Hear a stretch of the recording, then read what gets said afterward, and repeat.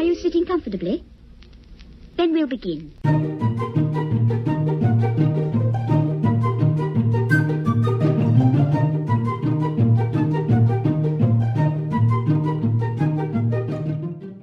Welcome to your quick discussion about short podcasts. I'm your host, Amy Barker. And I'm Richard Gray. And today on the show, we're going to talk about quick and dirty tips from Grammar Girl, and we're going to have some listener feedback. Hey! We're here. It's the second little short episode we're doing towards the end of the year. So the whole point is that we're going to talk short podcasts, and we're going to do a short podcast because it's coming up to the end of the year, Christmas time, summer in Sydney, and cold probably where many other people are. Haha. Yes. But we all kind of get out of our normal routine, whether you're working more, you're working less, the kids are not, you have to go to all these Christmas hoo-ha that people have to do. And a lot of the normal podcasts are on hiatus. Yes, so, but not us. Not us. So we're going to talk about a few podcasts that you might be able to sort of slip in between things, maybe while you're waiting in a queue or a line. We had that discussion earlier. For a fortnight. And listen to some different stuff. So today, we've got Grammar Girl. Grammar Girl. She is not to be confused with prolific, that podcaster. Not to be confused with Gossip Girl. No. Or New Girl. No. Totally different or thing. the HBO series Girls. No, completely different altogether. So this is Grammar Girl, and Minion talks about all kinds. I had her name on here and I completely lost it because she's got a really interesting name. Anyway, the host, she talks a lot about, well, let's get it right. She talks about grammar. She talks about history of words. She talks about where things come from, why we just speak the way we do. It's a lot about English. And I listened to a couple of them. And one that I really liked is about, it's called Alla Frickin' Bama. And so it's all about inserting, as she put it, the F word, because she doesn't swear, into other words and why we do it and how we do it. And we've got a little clip that sort of describes what I'm talking about, if you want to play that one. Another fascinating point about, let's just call it inserting swear words for now, is that people follow subconscious rules when they do it. For example, many linguists have observed that the swear word is almost always inserted before the stressed syllable of the word, never after it, never at the end, never before the secondarily stressed syllable, and so on. That's why in the 4-syllable word, Alabama, we would all agree that Alla Flippin' Bama would be the way to go, since the 3rd syllable, ba, is the stressed one. That's also why even people who mostly care about formal English would immediately agree that Al Bloomin' Obama sounds silly and just isn't right to any native English speaker's ear, regardless of the fact that it's an informal expression. Absolutely. Exactly. Like Eliza Doolittle in My Fair Lady. Absolutely. But, I mean, we all do this. But I never thought about how we all follow the same convention. You don't, like she said, you don't put it at the beginning. You don't put it at the end. It goes, I found another website that talked about sort of the pattern of it. And they weren't quite so, they didn't feel the need to use flippin'. No, they went straight for the fucking. And they found the patterns and. Phrasing. Merry Christmas. So yeah, and how these things, and we'll put the link in the show notes, and it describes it a little bit better and why we do it the way we do it and how it sounds so wrong when you don't get it right.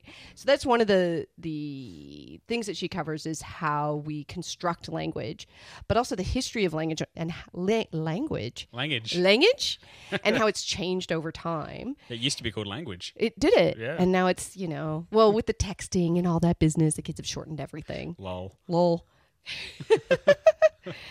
And how we used to use you and thou is in another episode that she had, and why we don't say thou anymore.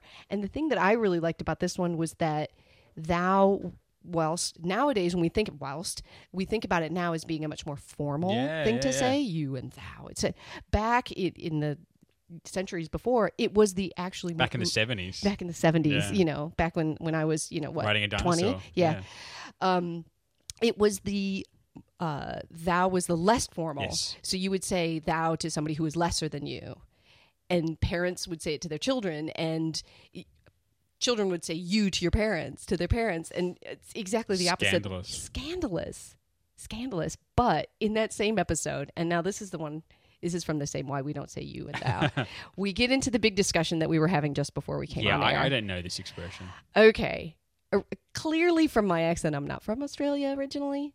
I know it's shocking. From New Zealand. Yeah, that's right. That's right. Yeah. No, I'm originally from the Midwest, and if I lived on one corner and my best friend lived at the diagonal corner, I would describe that her As your house. neighbor. Well, yeah, she'd be my neighbor. But she would live kitty corner from me. And you had never heard this term before, ever. Nope. And it's so common in the U.S. It is such a big deal. And it just is. And so Grammar Girl did a survey looking at how people in America describe it, because kitty corner isn't the only way it's described. And it actually comes from French, and I'm not going to even try, it comes from the word for four in French, because sure. 1, 2, 3, 4 corners, and it's diagonal across those. And I think we have a clip from Grammar Girl about this one. Oh, you know we do. Hey, do you want to play that A one? few years ago, I surveyed my Facebook fans about whether they say kitty corner or catty corner to describe something that's diagonally across from something else. And I discovered that people use different words in different regions. But there's also a lot more variety than just kitty corner and catty corner. All the words come from the original base word cater, C-A-T-E-R, which means four, and comes from the French word for four, Q-U-A-T-R-E. The Oxford English Dictionary lists cater corner as the main word and calls kitty corner and catty corner variants. Yeah, they didn't bother to try and pronounce it either. No, because, we'd just screw it up.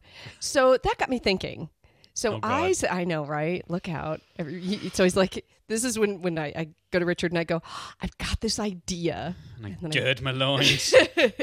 So kitty corner is one of my things. Now when I was living in the U.S., I lived a few different places. I lived in the Midwest, I lived in the South, I lived on the East Coast. So I got used to sort of learning sort of local lingo. But moving here, I had to learn, we're two countries separated by a language.